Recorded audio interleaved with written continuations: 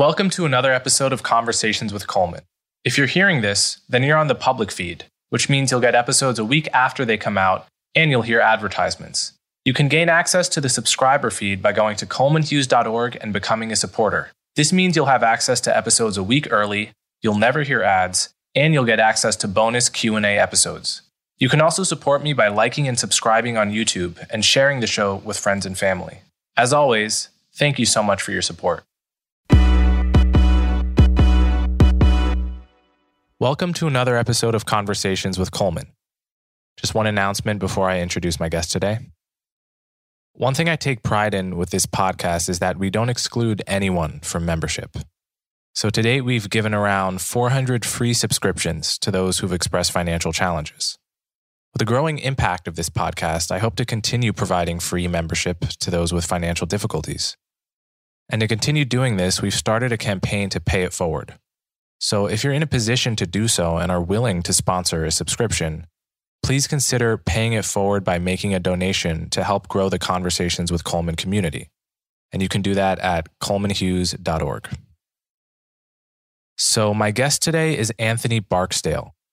Anthony Barksdale was the acting commissioner of the Baltimore Police Department from 2007 to 2012 and has worked at various levels of policing as well as with the FBI. And he's now also a commentator for CNN.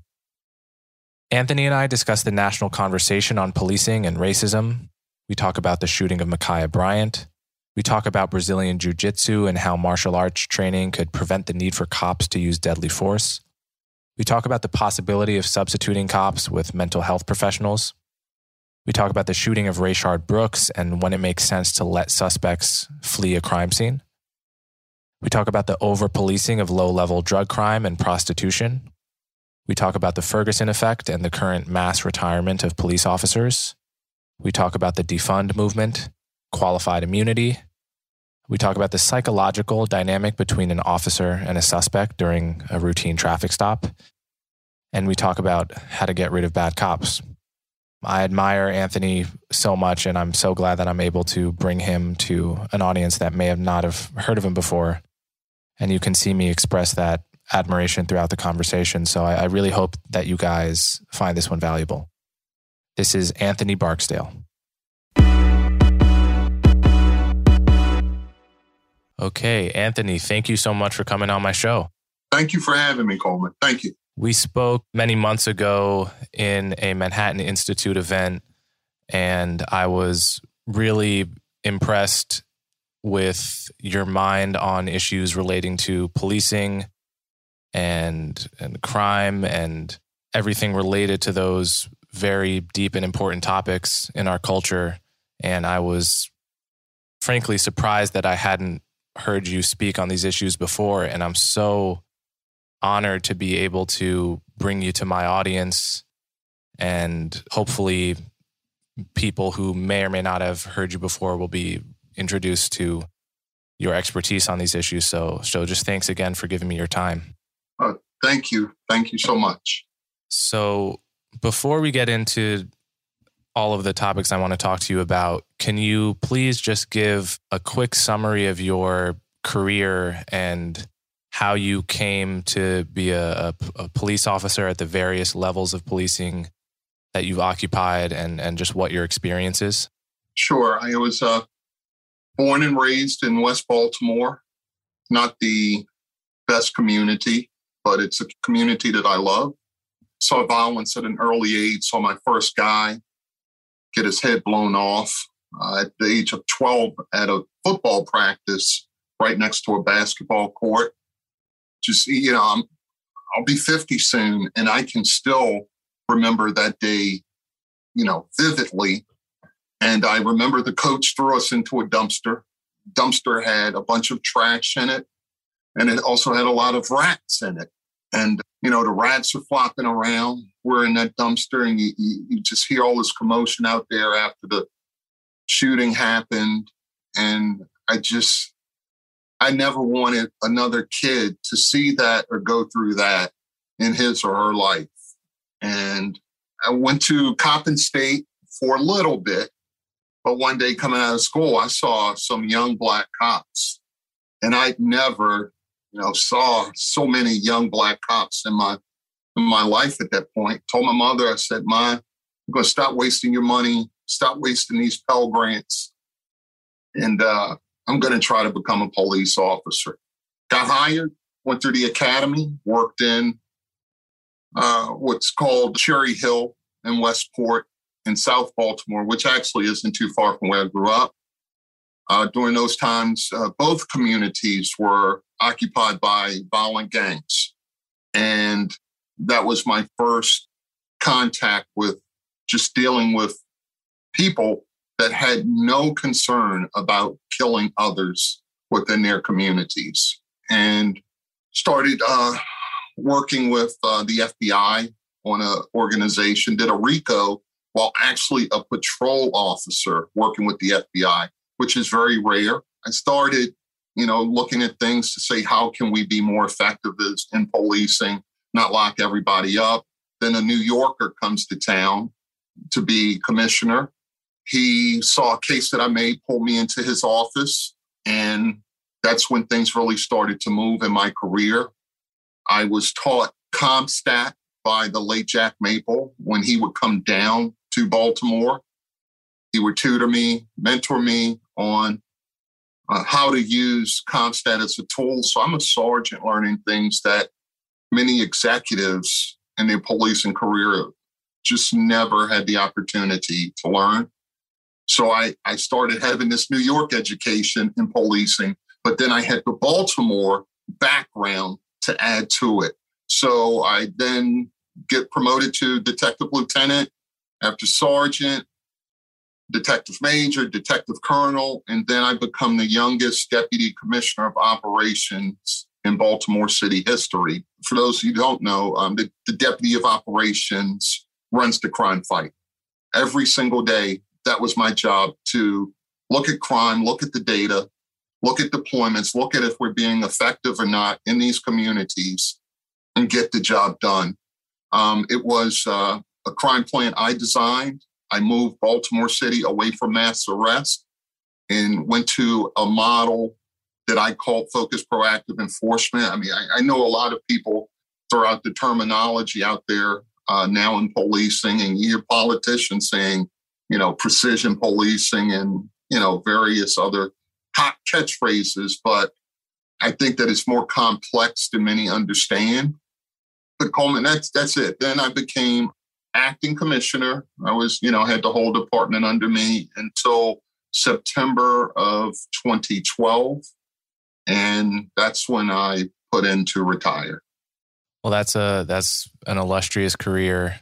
So as we get into these topics, I just want to frame what I think is my baseline goal and sort of concern about America right now with respect to this issue, which is that on the one hand, we have the very real issue of violent crime as illustrated by your harrowing experience as a 12-year-old, seeing that there are kids growing up in neighborhoods all around the country that have to contend with that early childhood trauma. And we need a police force on the one hand that can effectively respond to citizens' need for safety on the one hand, and ultimately try to reduce homicides and violent crimes so that kids can grow up in the neighborhoods that many of us just take for granted. On the other hand, we need citizens to feel at the same time that they can trust the police and that the police are not abusing them. And this is an extremely delicate balance. And I feel that most conversations I hear in the public domain about this issue just don't take into account both sides of this equation, and therefore just paint the issue as simply as possible, simplistically as possible, really. And so that's really my overriding concern and the reason I want to have someone like you on the podcast. So I guess we can first, I'll first just ask you if you have any reactions to what I just said, to balancing those two concerns and how what you see right now as the tenor of the public conversation. I absolutely understand your two main points. We're in policing itself is in a very tough place right now with so many incidents caught on body camera, from Chauvin to Dante Wright to Mr. Brown in Elizabeth City. So all of these things, all of these incidents start to erode public faith in policing. But while that's going on, while these incidents do occur, the day-to-day actions of other police officers must continue. They still must serve the citizens, and that's what they're trying to do. I think that we're not doing, and when I say, having been a former police executive, I think that police executives need to do a far better job in standing up for their officers and what they face on a daily basis. Now, when we start to look at the incidents that occur from Breonna Taylor and so many other incidents that are documented now, we have to do a better job at training and holding everyone accountable in policing.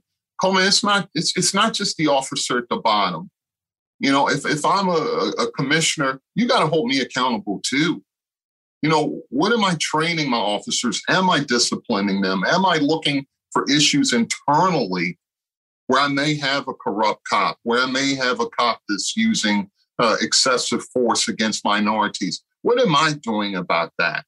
And it's something that I just don't feel that we're getting there. And our communities, especially minority communities, we need police officers. I don't know this whole thing of get rid of cops and the over-policing thing. If there's a crime cluster building in your community, if you're losing little kids, women and men consistently in your community, I got to send cops there. I'm sending them there. Whether you like it or not, we've got violent criminals in your community. And the goal is to subtract the most violent out of your community constitutionally. And that's something we got to stand on. We're just losing too many people. This pace, and it's not just the mass shootings, 4 or more that hit the national news. It's the daily 1 homicide here, 2 homicides there. It all adds up to be so much more. And we have to start communicating better about what police do, what we're doing to hold them accountable, and what training they're going to, and restore that type of trust where when they see police, they're saying, okay, we know why they're here and we need them, instead of we want them out. Yeah, a fact I've said before on this podcast, which I think many people don't know because of how the issue is talked about, is that when Gallup polled Black Americans a few months ago and asked them, do you want the same amount of police in your neighborhood, more police or less police? It was about 60% of Black people said, I want the same amount. About 20% said, I want more. And about 20% said, I want less, which is an interesting balance and certainly different from the line that Black people just want less police, full stop. I think it's a much more complicated picture than that. And it's very much affected by this, again, another fact that many people don't know because it's not often talked about, which is that homicide is the #1 cause of death for young Black men in their 20s and 30s. And that's not true for young white men or young Hispanic men. So this is a very difficult problem, and a problem where the police have to play a role, right? Getting rid of the police simply is not on the menu here. Improving the police certainly is, but getting rid is just not, it's not in the cards. That's a way of just throwing your hands up so far as I'm concerned. So let's talk, there's a lot of different topics to go for here. I think one I can start with is the idea of verbal de-escalation of police incidents with suspects. There is an idea that with many of these instances that escalate to a police firing their weapon, there could have been a way to either train someone to verbally de-escalate the situation so that it did not have to get to the point of violence. In your experience, what do you make of this prospect? Is this realistic? How could this be done if it needs to be done? I'll speak from my experience. I've had people try to pull guns on me numerous times. I had people try to pull guns on me numerous times during my career. Some black and some white. I was able to overcome their actions and get control of the situation without shooting someone. And that was me. Now, some other officer of a different size, I've got a background, did Brazilian Jiu-Jitsu for over 18 years. So I'm very comfortable, in that type of situation, close up. But other officers are not, they're not me. So each officer is different. So if I'm telling you, drop the gun or don't do it, maybe I project differently, but another officer might be able to say the same exact thing I'm saying, and the person does it anyway. So what I firmly believe in is each case, each incident needs to be looked at and analyzed on its own. You're looking at the officer, you're looking at the suspect. And I think when we do this as a fungible mass of, these uses of force, they shot someone that's unarmed or they did this or that. We got to break all of that down. We really do need to break down, what was happening. What did the officer articulate? Did the person make any statements? Did the suspect make any statements where we can start saying, okay, this is an issue that we can fix? I think it's too easy to say, oh, you should have, when it's more complicated than that. So verbally, if you're going to pull a gun or you're pointing a gun at me and I'm going to de-escalate, then I don't know. If you've actually got the gun on me, I'm not going to do a bunch of talking. Force is met with equal or more force to overcome it. Gun, if you pulled a gun on me, if you could get it out, I go to my gun. I'm not going to use my words. I'm not going to use my taser or my mace. Gun equals gun. And I don't know why police executives aren't standing on the training that we get in use of force. I know it's ugly. I know that it's not a pretty thing, but policing gets ugly sometimes. And Coleman, if you pulled a gun on me, I'm pulling out my gun. If I can't trap it in time, my gun comes out. Okay? And I'm retired. And I keep waiting to see other police executives speak up about the realities that their men and women are facing out there, and they're not doing it. They're not telling the public the truth, explaining it to everyone. And so it just keeps going. It keeps going. De-escalation, when you're pulling out a weapon or you have a weapon pointed at me, it doesn't work. I'm too late. We passed that point. I've got to take action. Now, I can take my gun out and I can challenge you, drop it, drop it, drop it. But you know what? Some officer may not say drop it and fire, and that officer could be justified. They would need to articulate why they did it. So we have to start digging deeper into these uses of force by police and not just crucifying a cop as soon as they pull a trigger. Let's look at it. What was going on here? Could de-escalation have worked? If you didn't use it, why didn't you use it? Explain yourself. So I definitely agree that each one of these cases is completely unique. There's so much variability in a single interaction that it's very difficult to talk in broad strokes about it. So I want to just bring up a few individual ones. One is Micaiah Bryant, which has been in the news in the past month or two. And this is most will probably be familiar, but this was a teenage girl, I think, who was drawing back a knife at the time that an officer was deployed to the house. So she was what seemed like, one arm swing away from stabbing another girl in the chest. And the officer fired, I think, 4 bullets after trying to get her attention. But the whole thing happened within seconds. So this is a case where a knife is being met with greater force, a gun. And people had various different opinions of the cop's actions here. Some people thought he could have verbally de-escalated. Others thought he was perfectly justified in using the force he did. So what was your read on this incident and the public reaction to it? First, it was a tragedy, but I felt that the officer, based on my experience and the training that I had as a law enforcement officer, I felt that the officer that responded was justified in the use of his service weapon. Now, I've said it took some heat for it, and that's okay. But once again, case-by-case basis. She was in the act of attempting to stab that other young woman. So, in my expert opinion, the officer was completely justified to shoot to incapacitate the threat. Yeah, I agree. That was my read of the situation as well. And there's a couple other things that you've said that I want to explore.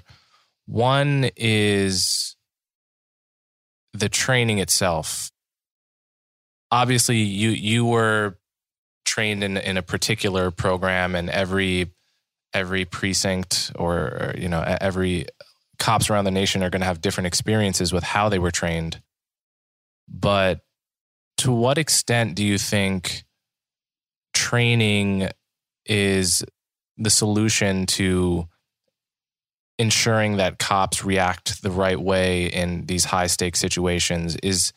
Are there any obvious problems with the way many cops get trained? Are cops trained long enough in your experience? So can you talk a little bit about training? And then also, you mentioned that you've done Brazilian Jiu-Jitsu for 18 years, which is pretty much the gold standard of all the fighting styles. What percentage of cops do you think have that kind of background with martial arts? And how important is that? Do you think more cops should be or could be trained? And how would that influence the way they approach these situations? Great questions. Training to me is very important. As the deputy commissioner in Baltimore City, training was so important to me, I launched my own training program directly from my office, where I was putting cops. I brought in the top SWAT guy, the top SWAT lieutenant in Baltimore City. I actually pulled him from SWAT and brought him into my office, and he launched a program that I backed.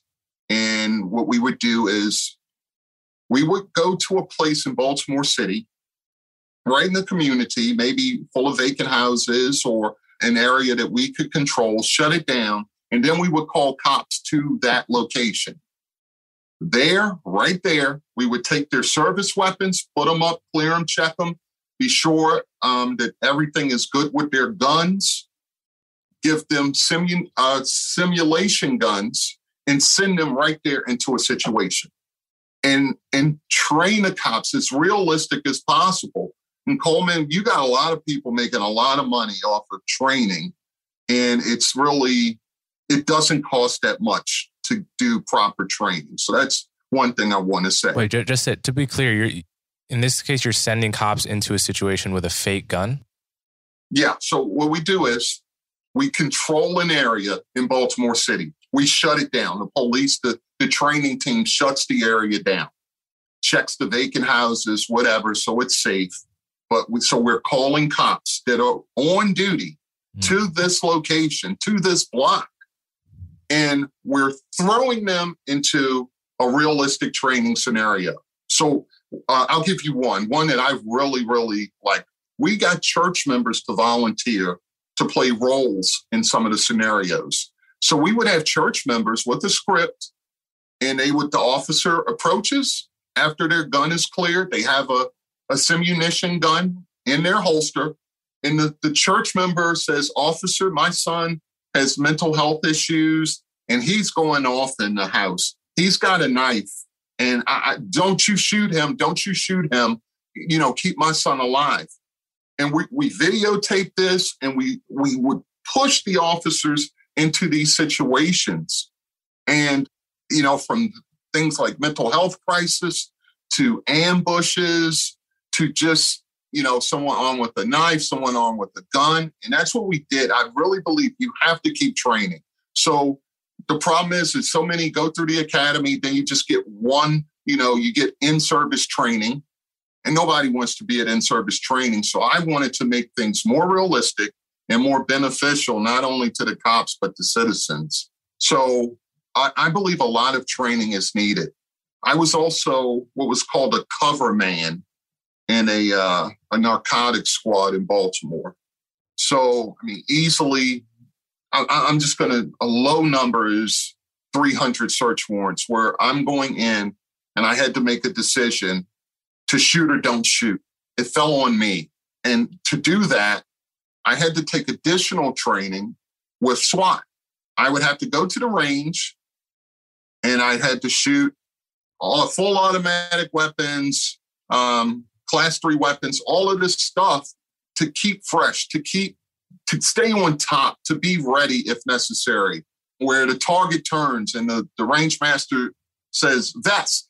So if somebody says vest, where are you shooting? He's got a vest on. And I've got to make these decisions in split seconds. Hostage. Then I go to a challenge. I drop it. So it's a lot of training. I think that we need a lot more training, quality training in policing. Not just check off the box. Not just say, he did 40 hours, you're good to go. We need to invest in these officers. And your second point, Brazilian Jiu-Jitsu. Yeah. So what I did, can I reach just like real quick to my left? I want to show you something. Sure. Can I show you? Go ahead. It's funny we're talking about. Okay, if you see me, that's Carlson Gracie before his death. Wow. That's the night he gave me. I'm sorry. That's the night he promoted me to a purple belt. That's when I got my purple belt. Yeah. So I firmly believe over and over again, we're seeing cops go to the ground and have no clue what to do. Mm-hmm. They're not familiar with a guard. They're not familiar with a mount. They're not looking at, locks where they can control someone instead of having to strike someone. And of course, striking someone may be necessary at times, but if you are confident in, your ground game and dealing with somebody's weight and your weight in a tussle, you're just so much more comfortable and confident that you can make it through, that you're going to be okay. And keep in mind, a lot of Brazilian Jiu-Jitsu was based on technique, where size wasn't the issue. If you understand leverage, if you understand how to use your weight or understand where the other person is vulnerable, you can control them with the least damage to them and yourself as possible. So I'm a huge believer that police officers should be very familiar with Brazilian Jiu-Jitsu. And I even took a couple of my teams, I couldn't force it on them, but I would get my instructor to come down sometimes to Baltimore and just offer free jiu-jitsu. I'd have to take them to lunch or whatever after that. Free jiu-jitsu if you wanted to participate. And a lot of the detectives enjoyed it and learned a lot from it. So full supporter of Brazilian Jiu-Jitsu for better outcomes when force is needed. Yeah, there's this one video of, I don't know if you've seen this, but it was promoted by some jiu-jitsu people of 3 cops trying to arrest a man in a McDonald's who was on PCP. If you type in police taser McDonald's on YouTube, you'll find this. And it's maybe 10 minutes of these cops trying to arrest a guy with no shirt and shoes, having no idea what they're doing. And admittedly, the guy was on PCP, which made him way stronger than he was. But some of the cops were big too, and they're tasing him and it's doing nothing, and they have no idea how to bring him down. And it's just basically an advertisement for jiu-jitsu and an indictment of how poorly trained the average cop is at grappling and bringing down a suspect without doing damage to the suspect and to him or herself. So why, you had to do favors to get the BJJ instructor to help some of your people. Why can't this be baseline part of police training? Coleman, I tried to present it to say, let's move the Baltimore City Police Department over to Brazilian Jiu-Jitsu. Instead, they went with some other training program, and these people are raking in the money when, it was just not necessary. We have a lot of fiscal waste in policing, and that's what it disturbs me. I really thought that I had no pun intended, a fighting chance to get Baltimore City into Brazilian Jiu-Jitsu. And it didn't happen, but I really think that these police executives, these politicians, really need to start rethinking that. It is a realistic way it'll help lessen the need for escalation, and it'll help keep the citizens alive and the officers alive with minimum, as much as the least amount of damage possible to either one. And now some would say, don't they do a bunch of chokes? Look, Brazilian Jiu-Jitsu has a lot more to it than chokes. Yes, I could choke someone with the sleeve of my shirt or their own collar if I wanted to, but I don't use that in policing. From certain arm bars to leg locks, there's so much more that could be done, and we're turning our back on it in favor of other training that is highly ineffective. I'm going to look at this McDonald's taser incident as soon as we get done, but I'm seeing it over and over again, and I am so happy that you're seeing it, and hopefully others are seeing it, but it hasn't been enough to get a change in training.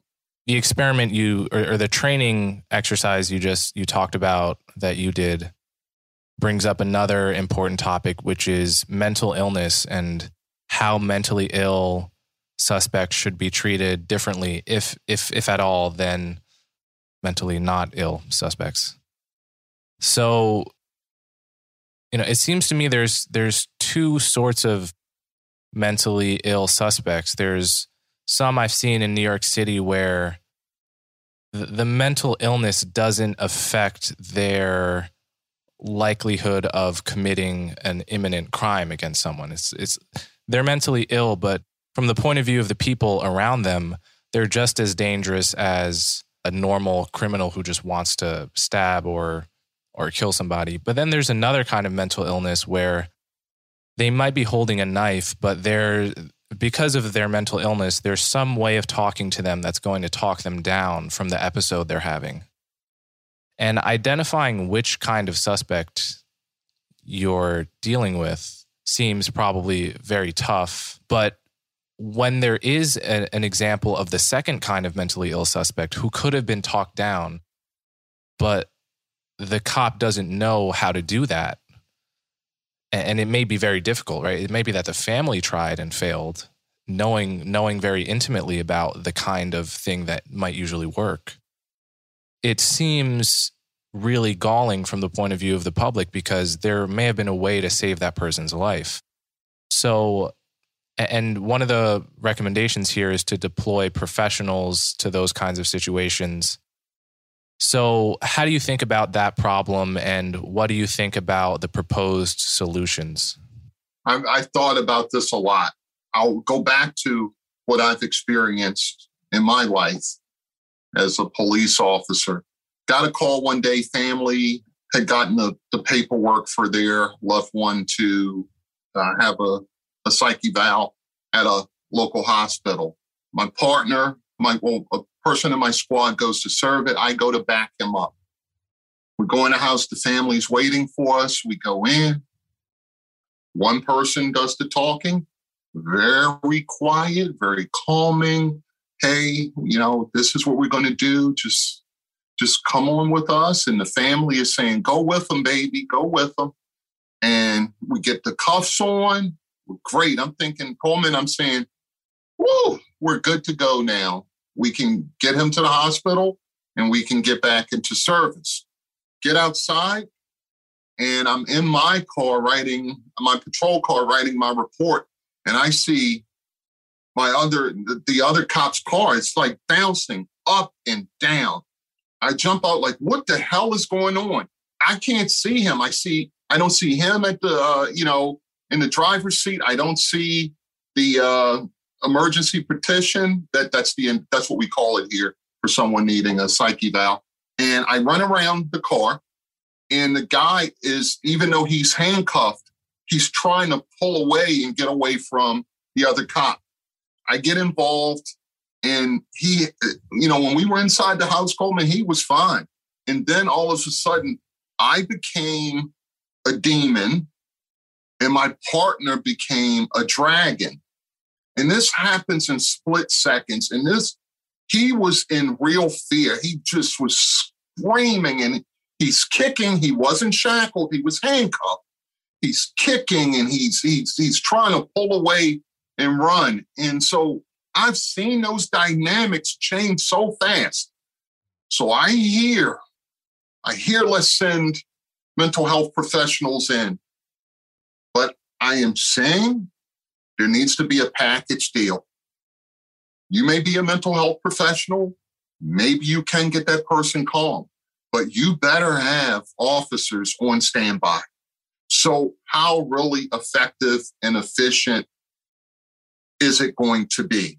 Because here's the problem, Coleman, is if the officers come into the situation where they already need to use force, could we have avoided it if officers had actually physically been there from the start? And that's my concern. I'm all for mental health professionals being out there to help this issue. But for their safety, for the individual safety, we really need to get it right. We really need to be sure that we don't put ourselves in a position that is bad for the individual. So I'm open to it. I would love to see more data on it as many jurisdictions roll it out. But I'll be honest with you, I have a bit of cognitive bias about it because of what I've gone through and what I've seen during my career. So we can try it, but I really, and I hope it works, but we've got to pay attention to the results. So another question I had, I went out on Twitter to see what questions people were curious about, and this is one I thought was interesting. And it was brought to mind by the shooting of Rayshard Brooks, I think in Atlanta last year, where he managed to grab an officer's taser, and as he was running away from the officers, he turned around and shot the taser while running, or was about to shoot the taser. Then the officer shot him and seriously injured him, but he survived. So the question is, in what situation, if any, should you just allow a suspect to escape? And, so you may have experiences here, but this is something that people have a lot of different opinions on. Are there some situations where it just makes sense to let them get away? I believe so. I believe there are some times when officers, if they've lost control of the suspect, first of all, if I'm placing you under arrest, I'm going to be firm and resolute. You are under arrest. And when I physically gain control of you, you are my responsibility, and I'm not going to let anything happen to you. I'm taking care of you. That's on me now. And I don't want nobody's going to, punch you, kick you, attack you. You're with me. So if you break away and you were in my custody and there is a felony, I'm going after you. If you were, in my opinion now, if it's a warrant, depending on what kind of warrant it is, if it's a homicide warrant, I'm really going after you. If it's an attempted murder warrant, I'm going after you. But if it's a shoplifting warrant, if it's some drug stuff or whatever, what I would call minor stuff, if I found you once, I'll find you again. I don't need to, me personally, I'd rather the officer just write an escape prisoner report, explain what happened, take the discipline for it, and get back to work. But to go overboard to, the contempt of cop, how dare you run from me? Coleman, people run from cops. People fight cops. That's the reality of the profession. So, yeah, and I know it's hard to see somebody get away from you, but we have to start being a lot smarter about what's worth it and what's not worth it. Now, one of my biggest problems, like recently, I'm seeing department after the department imply that foot chases are bad. Well, when I was in the academy, we actually trained in foot chases. We really did. The academy instructor, we went to the back parking lot and get a scenario. You're standing there talking, and then boom, she's gone. And she used to run track. So we trained these scenarios to help us learn what to do in a chase. So when you're chasing someone, you have to still speak clearly. You still need to know where you're going. You still need to be giving out a description, what direction, and you're using what you're projecting out to get help to you to box this fleeing suspect in. So again, just like the uses of force, I think the foot chase issue or the vehicle pursuit issue, again, we need to go case by case basis. Yes, that's where I am with it. I think that we are, stripping so many tools off of the policing tool belt now that we're actually impacting their effectiveness. And when I say that, we can point to many cities across the United States that are failing right now when it comes to stopping violent crime. And you'll see that many of them are following the same new reimagined policing type thinking.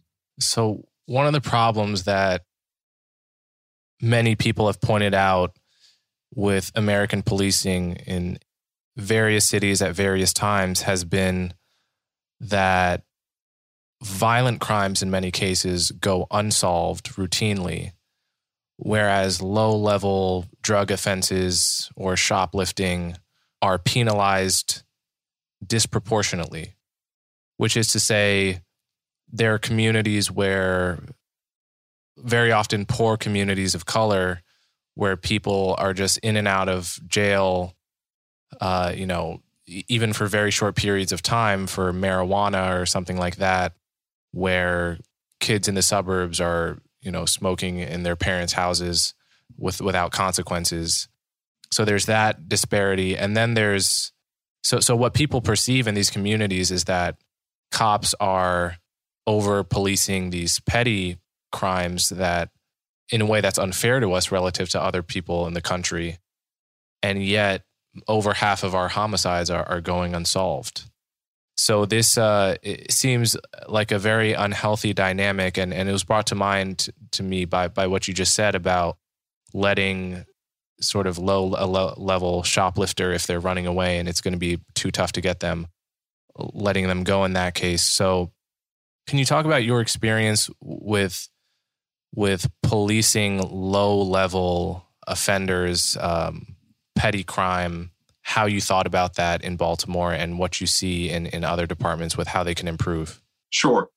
In 2007, I created a crime plan for Baltimore City.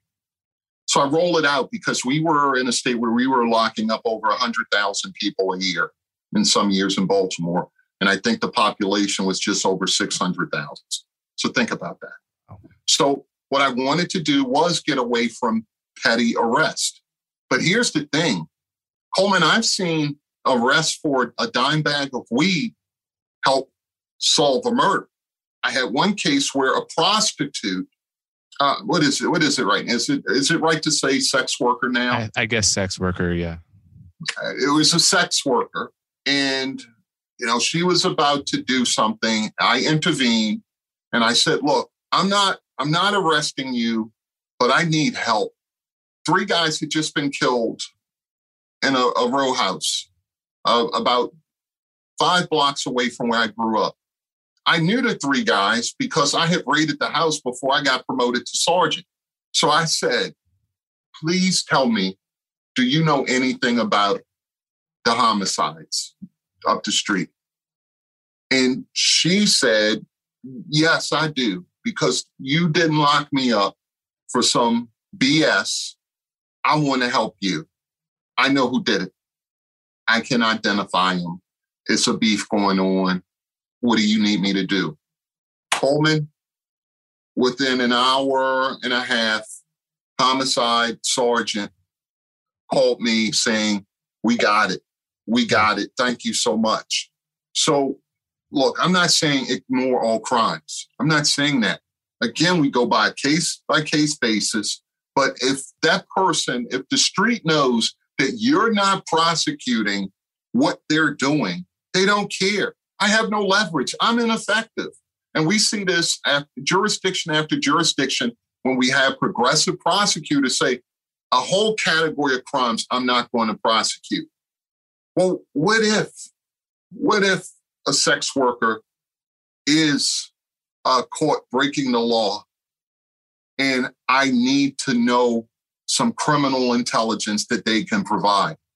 Now that they know there's no prostitution, prostitution isn't prosecuted, they're not concerned with me. I have no leverage. Again, we're back to officers being stripped of tools that could help them be more effective for the citizens. I am against mass arrest. I do not believe in a bunch of drug arrests that are way to win. I got out of that many years ago. But I'll admit, I used to be a drug warrior. I'd come out and we would hit the street and we'd lock you up, lock you up, lock you up, lock you up. But I need to tell you one story about what changed all of that for me. It's in Gilmore Homes, a block down from where the Freddie Gray incident happened. Run up, there's a group of heroin buyers, and they're getting their drugs. I run up with the rest of the squad. Guy turns to me, he runs right into me, and he's got his hand clenched. He runs into me. I said, open your hand. He's got the heroin right there in his hand. Put him in cuffs, and we get to court. And that night I thought something was odd. He was saying, please let me ride with you. Don't put me in the wagon. I can't take that. Please, please, please. So I let him ride with me down to the central booking. Well, Coleman, it turns out this man who I arrested was a Vietnam war hero. And the United States military stood in the courtroom.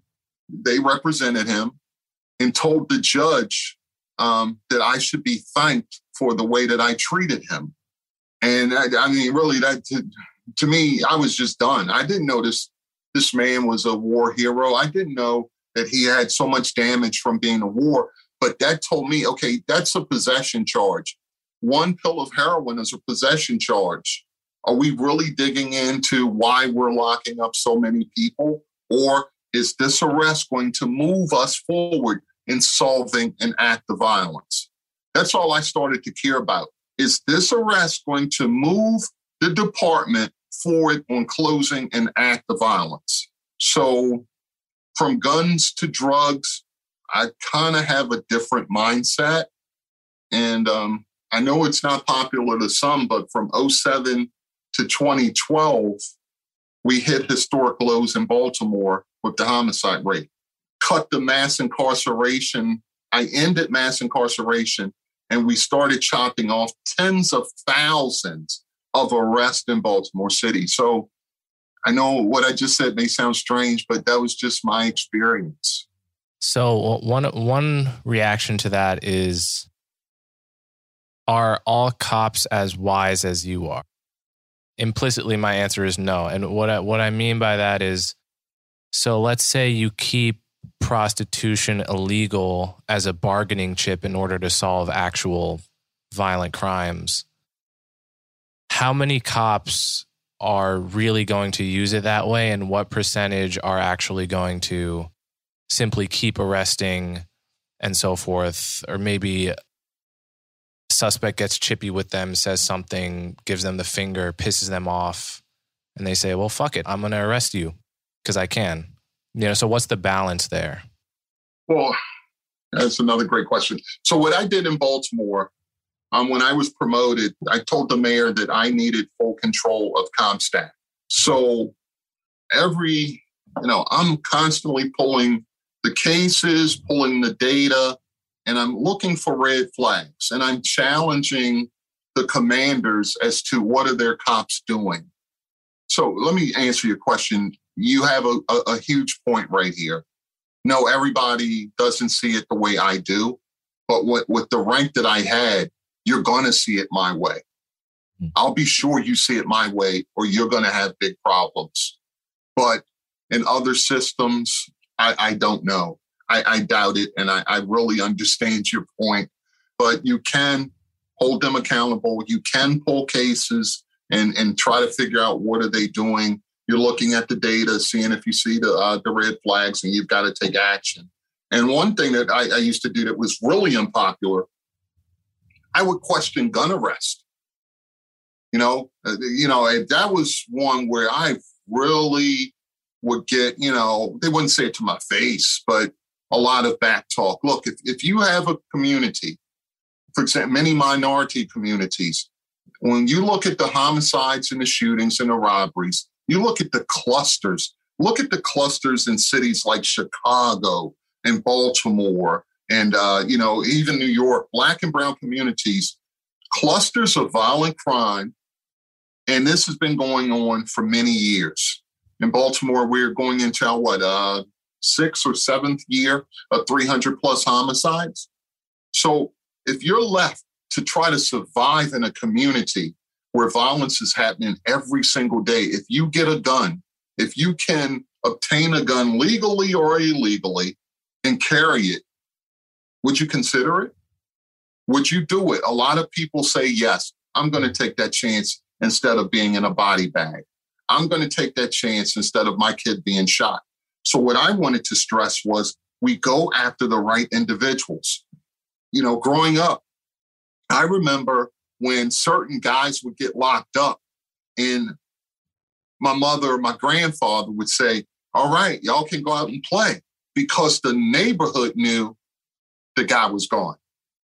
So locking up people with no nexus to violence is what worries me. And I know, once again, this is strange to hear, but I want the ones who are constantly using guns to harm others. I don't want the guy who is carrying a gun out of fear because we're letting him down, letting his family down by letting the crime continue. So focused enforcement was really important to me. I hated seeing so many times, kids would get locked up. I say during the interview, dude, why are you strapped? Why you got the gun? And they'd say, my boy just got killed the other night, or I got shot at, or some stick-up boys that keep coming to that bus stop and robbing us. And now this kid has a gun charge. That's what I got tired of. When I felt that we could do better, Coleman, we had enough criminal intelligence to figure out who do we really need to focus on. Stop and frisk. A lot of people, hear stop and frisk and they go crazy. Stop and frisk is a constitutionally backed tool that police can use. But it's not just riding around, hey, lift your shirt up crap, or, oh, I think he's got a gun. There's a lot more to it, but it has to be on the table. And jurisdiction after jurisdiction, are taking away things that are constitutionally okayed for police to do. And now we're going to act like, oh, why are these crime rates happening? Oh, it's COVID. Oh, it's this. Oh, it's that. How about getting back to the basics that we saw used in New York with CompStat, getting back to the basics of doing the right things and holding everyone from the top to the bottom accountable. So I really do get your point. I'm sorry if I went off on a tangent. No, that's great. That was a great question.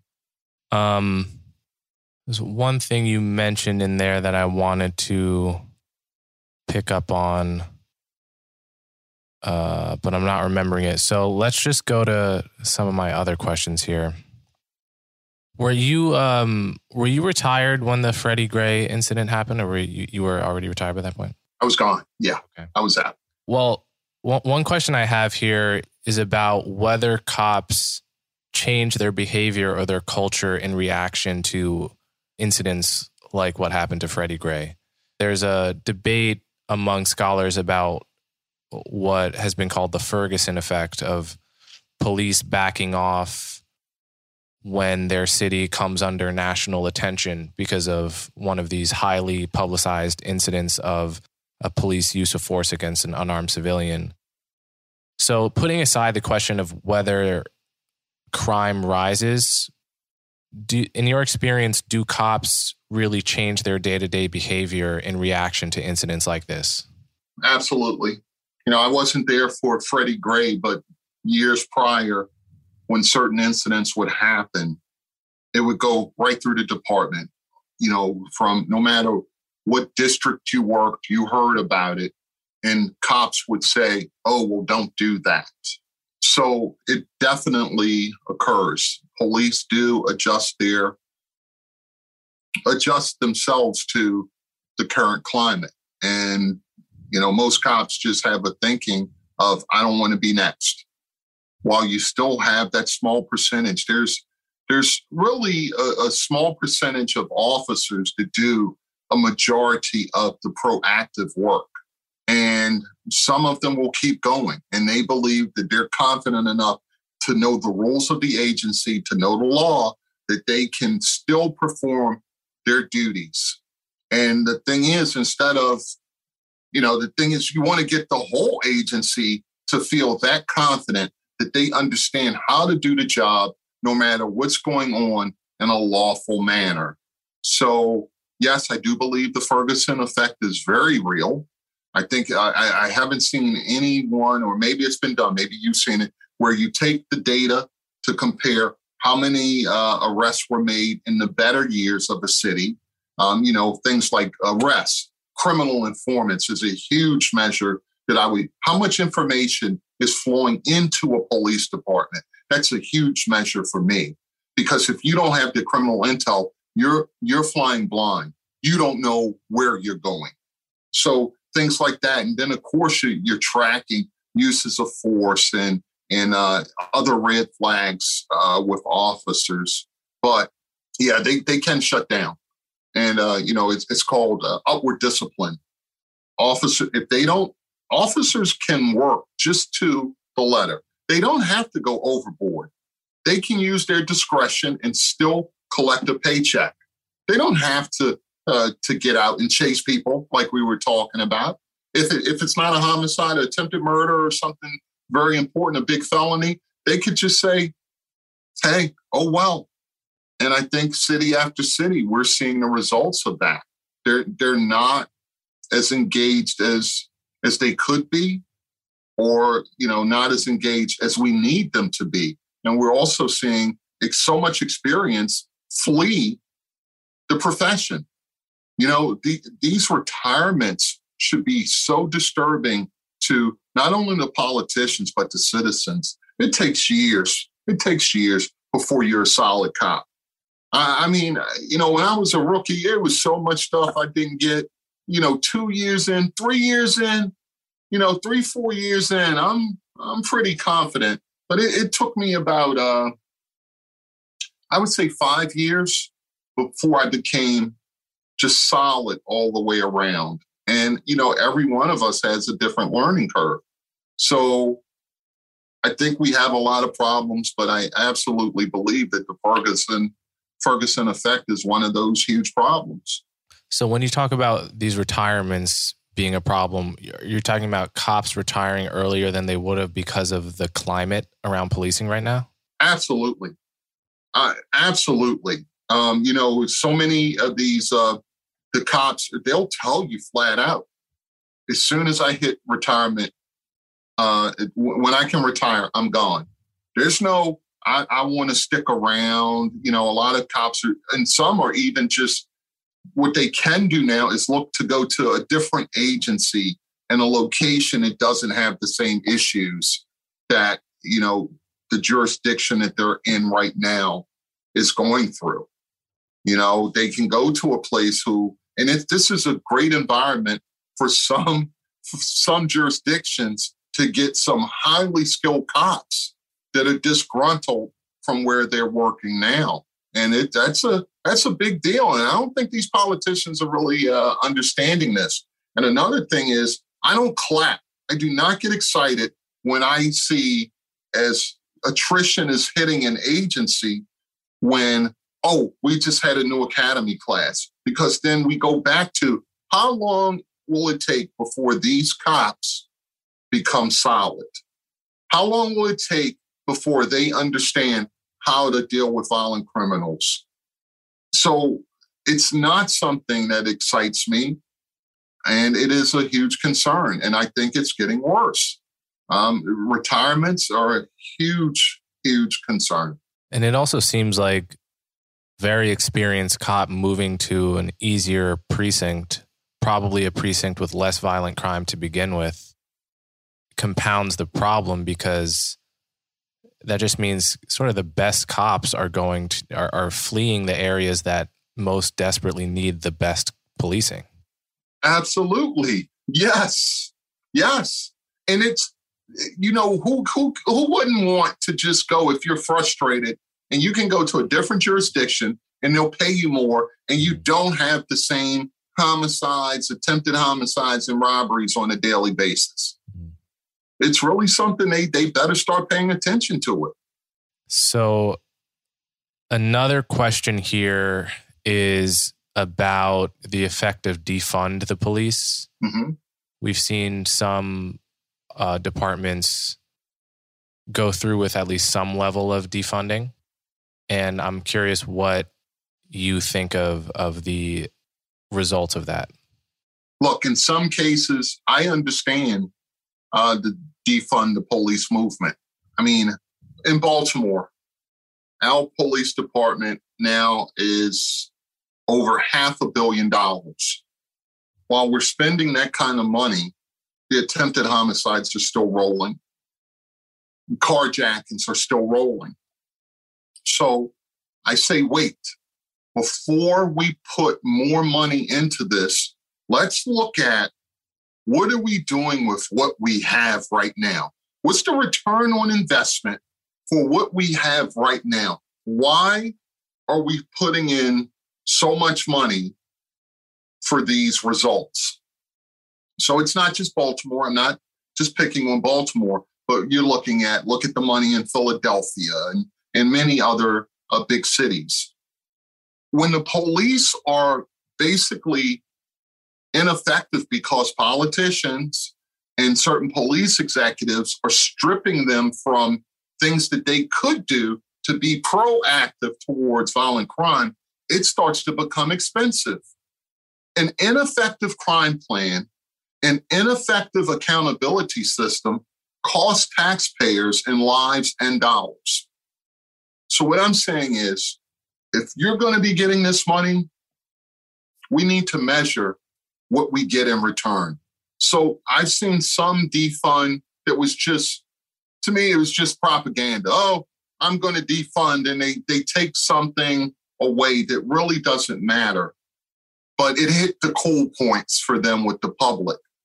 But the agencies are going to become effective, and there's going to be accountability, and they can show that if they have this money, this is what we're going to do with it. This is what the public will get in return, i.e., a 10% drop in homicides, a 20% drop in carjackings, then okay, we can invest there. But I am not one to throw millions of dollars into policing when it is currently ineffective.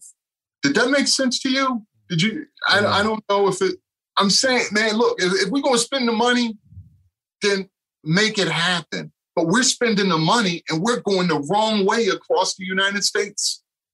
And yeah, I hear the unions and, I hear them. But right now, we need to be focused on what's broken. What are the fundamentals? The fundamentals of policing are broken right now. Let's fix the fundamentals. Let's look at the fiscal cost of this. Let's get more effective. And then let's talk about what needs to be funded and what needs to be defunded. Yeah. To me, the funding has always seemed like a distraction from the real issues. It's like people put some amount of weight on the number that the NYPD is getting as if the number tells you something deep about about the quality of the policing, which it really doesn't. So it's always seemed to me like people can claim victory if we defunded this amount, and in another way, other people could claim victory saying we increased the funding. But the only important question is how those dollars are translating into quality policing, right? That's what it's always seemed like to me. I feel the same. That's exactly. I think you said it better than I did, but that's exactly what I'm saying. Yes, I'll just leave it at that. Absolutely. All right. So a few more questions here. So qualified immunity is another part of this conversation that a lot of people were curious about. This basically protects officers against personal liability in civil suits. So if an officer does something to me and I want to bring a civil suit against that officer, qualified immunity makes it much more difficult for that officer to have to pay me something. And now, just in the past few months, Colorado, Connecticut, New Mexico, and New York City have either ended or significantly weakened qualified immunity for officers. Yeah.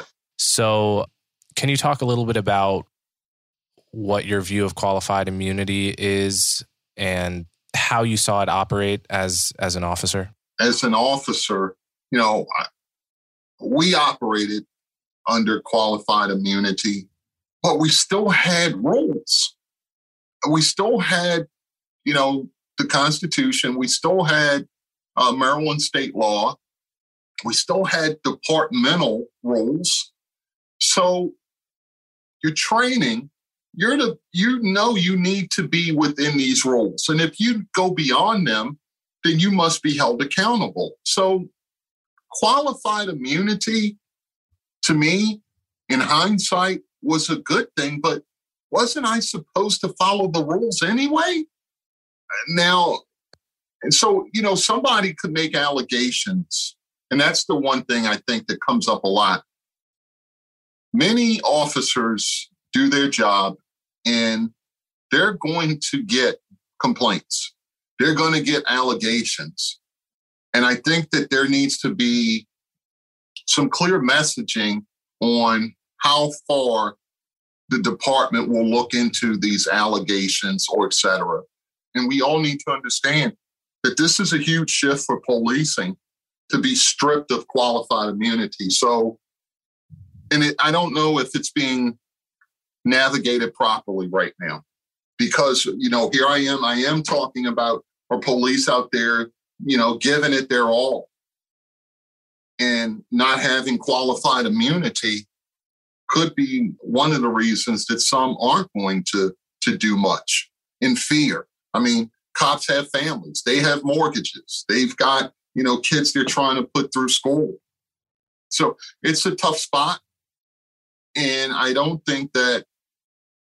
know if it's been thought all the way through. Once again, it's just a list of things to check off that everybody is doing, and they're not looking at the data.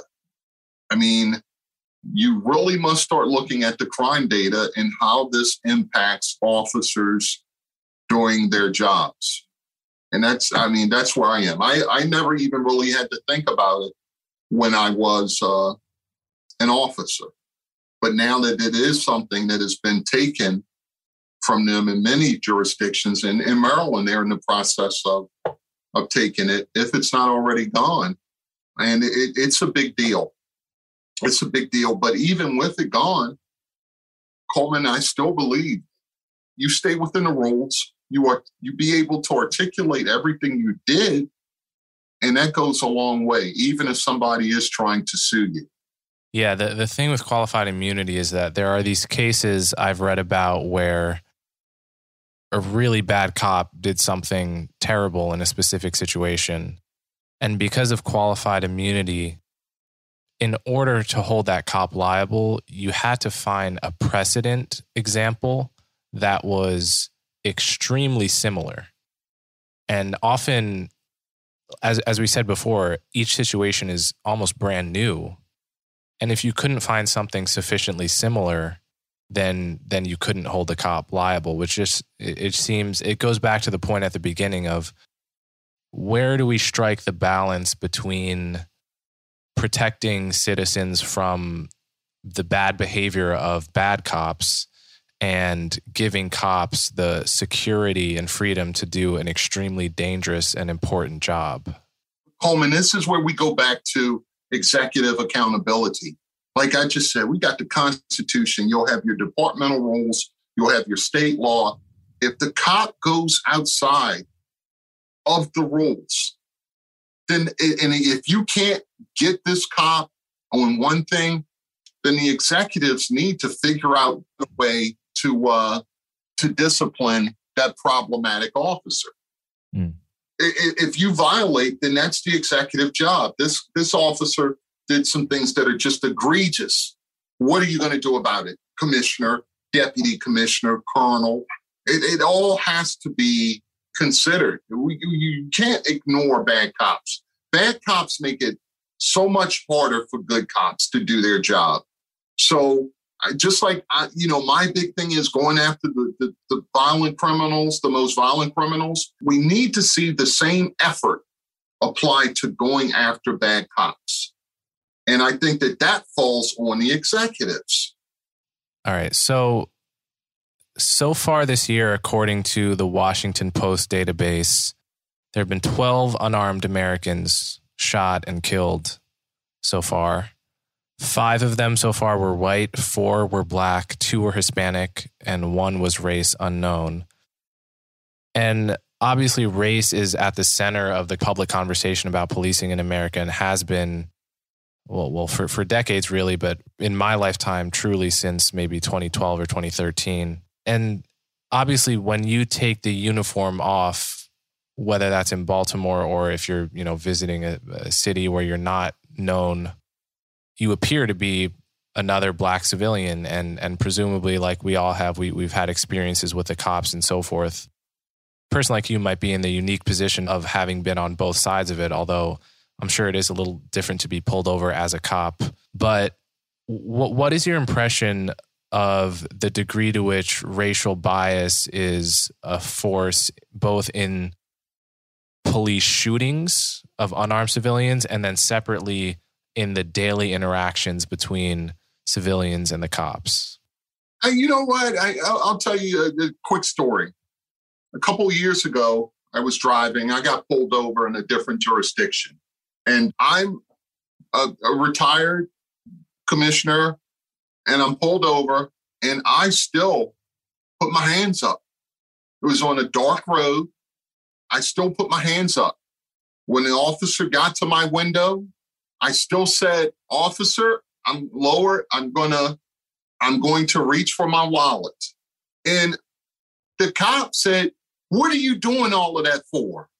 And I'm thinking, so you don't shoot.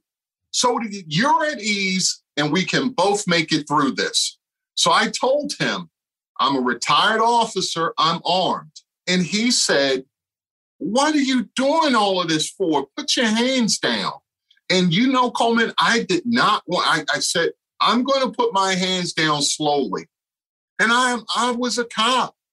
So the thing is, it didn't change for me. When I was an undercover drug detective, And I was doing buys. I was buying, portions of kilos and doing all this stuff around Baltimore. One of the guys who came in to train me before I got out of there, one of the best undercover cops in Baltimore City, he told me that no matter what, don't forget that I'm Black. I had a sergeant. He was white. His biggest concern when we would go out to do our drug buys, he would be more concerned with what the police were going to do than what the suspects did. So that's a tough, man, it's just tough to explain it. Even I'm Black, I'm a cop, but I still can remember, the things that my mother told me as a kid, about dealing with police. And I was a police. I'm still, I'm a retired officer. All these, thousands of cops work for me, but my mind still has a perception of how do I deal with officers that have no clue who I am. So that's one thing. But if you're talking about these uses of force, once again, case by case basis, what happened? And I'm going to say this, and it might piss some more people off. Just because someone doesn't have a gun does not mean that a police officer cannot use force. That is one, it bothers me a lot. I've seen circumstances where that cop is losing really, really bad. And that person isn't stopping, and they have to escalate to their service weapon. No mace, no nightstick, no verbal, taser isn't working. They have to escalate. So again, I can't quickly give an answer when those numbers like that come out. But you said with 4 Black, 2 Hispanic so far this year, and five were white so far. I would need to know, what's the incident, what happened for each one. And I just never really just dive into that, because that's one of the things that I had to do was look at uses of force and go through them and see what happened. Now, I would look for patterns in the uses of force. Did this officer, what's their background? How many incidents have they had? Are we seeing too much usage of a service weapon? I mean, that's completely possible. Cops who've been in multiple shootings, you better start paying attention. Not saying that they've done something wrong, but is there something through training? What are we missing here? Officers who use their taser too much, use their mace too much, officers who have too much complaints of discourtesy. These are things, Coleman, that executives need to be held accountable for. And one of the biggest things I keep saying over and over again, the lack of executive accountability is impacting what we're getting as citizens across the United States. So I want to go back to that interaction you had as a civilian with the cop. This is, I think that's a really interesting little interaction to analyze, because, on the one hand, my dad, I wouldn't say he gave me the talk in the sense that he gave me the "you're a Black man dealing with the cops" talk, but he gave all of his children a talk about how to deal with the cops. And this is if you're driving, you keep your hands on the wheel where they can see it. You don't say anything disrespectful, say sir and so forth, and just get through the interaction. If they ask you why you're pulled over, say you don't know. So parts of the talk were actually not just to survive the interaction, but also to not make it easier, or to know your rights as well. And everything about that talk seems to me that not only should every Black parent tell their children this, it seems every white, Hispanic, or Asian parent should tell their children this as well, how to not be unintentionally a difficult suspect. Just something as simple as keeping your hands on the wheel. If you just don't know to do that, the cop is likely just to be a little more on edge than you want them to be, even if your intentions are perfectly pure. But in your case, it seems like the cop, was it that he was offended, that you were afraid? Yeah, he was offended. He really felt that, I need to say this now, when I did get my ID and everything out of my wallet.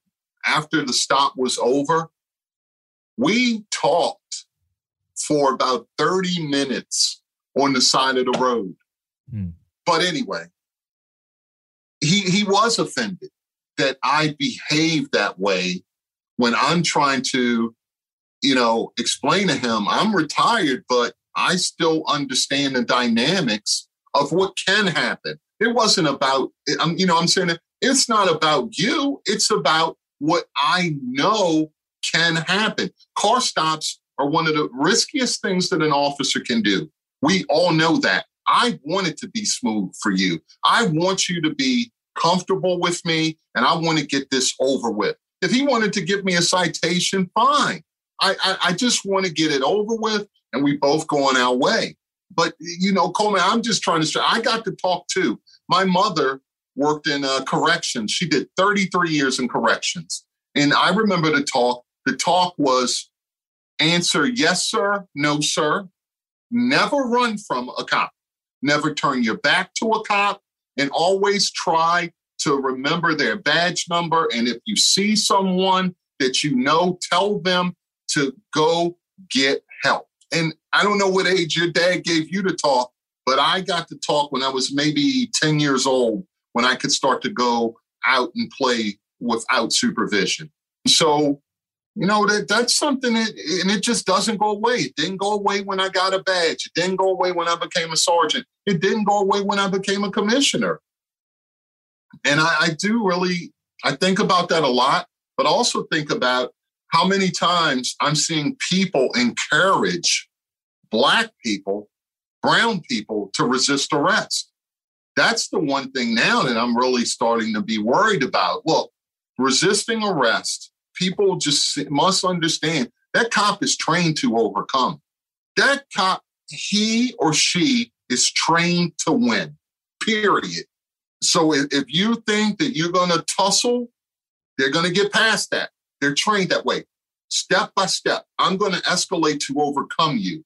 And yes, some cops go too far. And we've got cops, and we've seen it on these videos, in my opinion, that have gone too far. And I do believe that they should go to jail. But on just a simple interaction, it is better to comply and live than to fight and be hurt or be arrested. So I don't know if I answered you completely there, but that's how I see the topic.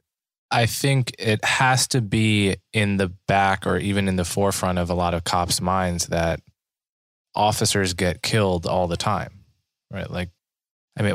So far this year, 26 officers have been shot dead, according to gunviolencearchive.org. And many more have been shot but survived. And I've seen videos on YouTube of nightmare scenarios where a cop's pulling over a suspect that seems not totally strange, seems pretty normal, and then whips out a gun in under a second, shoots out the window, and drives off, right? And that, obviously, that scenario is rare. That's not every traffic stop. But the mere possibility of that has to be somewhere in a cop's mind. But at the same time, if a cop holds that in his mind too much, I imagine he could go too far in the other direction and be so suspicious of every interaction and just be operating on an absolute hair trigger and then overdo it when someone was reaching for their wallet. So, that's just a fundamental problem. And it's really difficult to know how to strike that balance. So to what extent are those kinds of things in a cop's mind when he or she is making a routine traffic stop? And how do you approach that fear? Well, and then see, here we go again with, each cop really being, although trained the same, each cop may have a different perception as to what's going on. But once again, I'll go back again to training. A lot of these incidents, the cops have put themselves at a tactical disadvantage where the person gains control of the situation. But even if you did have control and you lose that control, where does your training kick in? How do you reestablish control? Do you continue to engage or do you disengage? And I saw one of those stops that you're referring to. And you know what? Sometimes they're just on top. Sometimes they're on top of their game and they beat you. And unfortunately, in policing, if you get beat, you could die. So if you're running through that in your mind every time you're doing a car stop and it's taking control of you, maybe you need to think about a different profession. It is not an easy job.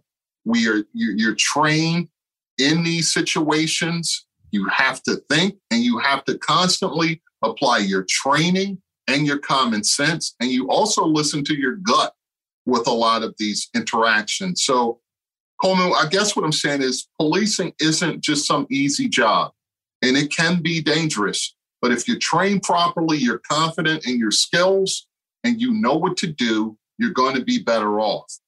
But my fear, if I have fear, I got to control it because that doesn't give me some right to shoot you. All right. So I guess my final question is about the source of bad cops and the path forward. So the question is, everyone would agree that some subset of bad cops, like every other profession, are just bad at their jobs. And we could disagree about what percentage of cops fall into that category, but no one sane would doubt that. And so the question is, what goes wrong in the system such that a person who's terrible at being a police officer manages to become a cop? So I had one conversation with Dr. Michael Sanchez many months ago about this. And he said one problem is you don't know how someone is going to react to being given the power of a badge and a gun, so that it's difficult to predict who is going to become a bad cop once they have the power. So that's one perspective.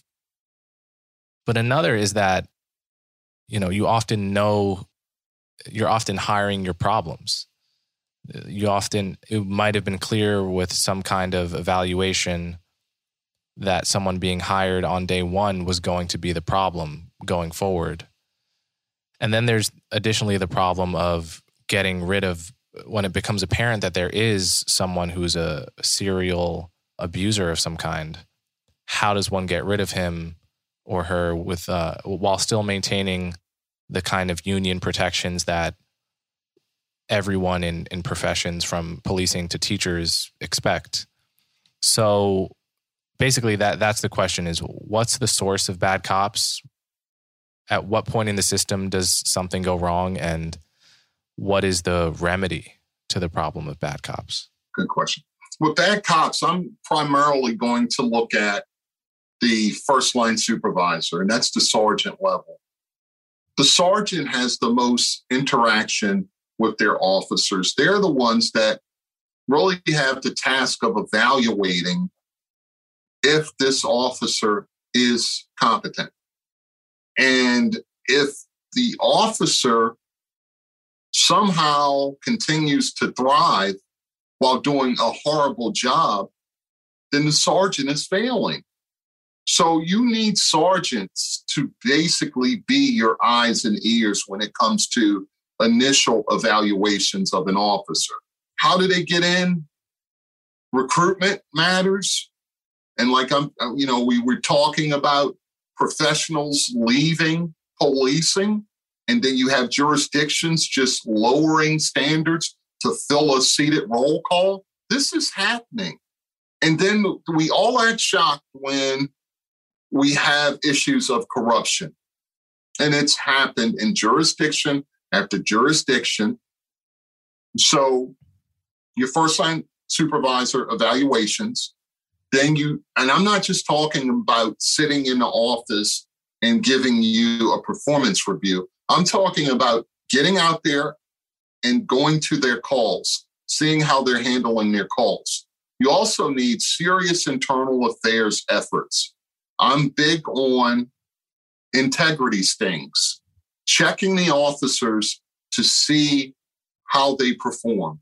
And it could be from found property of drugs left at a location to just simply undercover officer posing as a drug dealer and seeing if all of the money makes it into submission.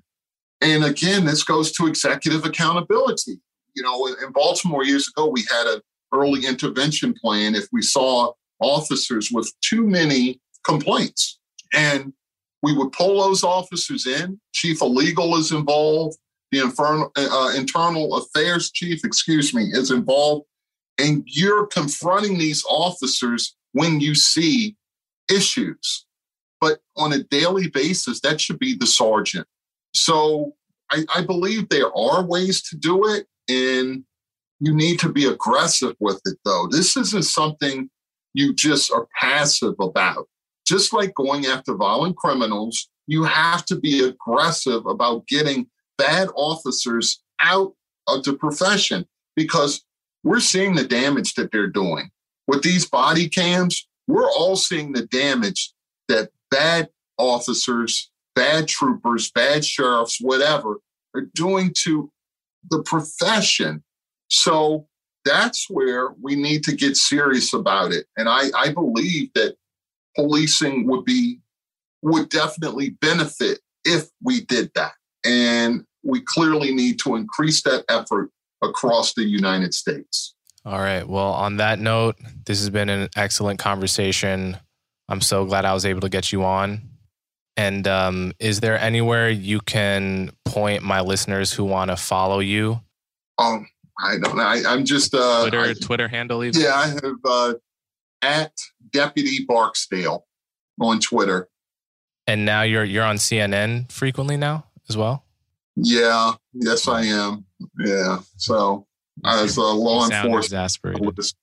No, it's, yesterday we had that active shooter and, breaking news. I was on a while yesterday, and I just really have a new respect for what the media has to do. Oh, absolutely. Yeah. I had no idea. It makes me feel good that you're increasing the quality of cable news, which badly needs to be higher quality. Oh, thank you. All right. Thank you so much again. All right, Coleman. Take care. All right. If you appreciate the work I do, the best ways to support me are to subscribe directly through my website, colemanhughes.org, and to subscribe to my YouTube channel so you'll never miss my new content. As always, thanks for your support.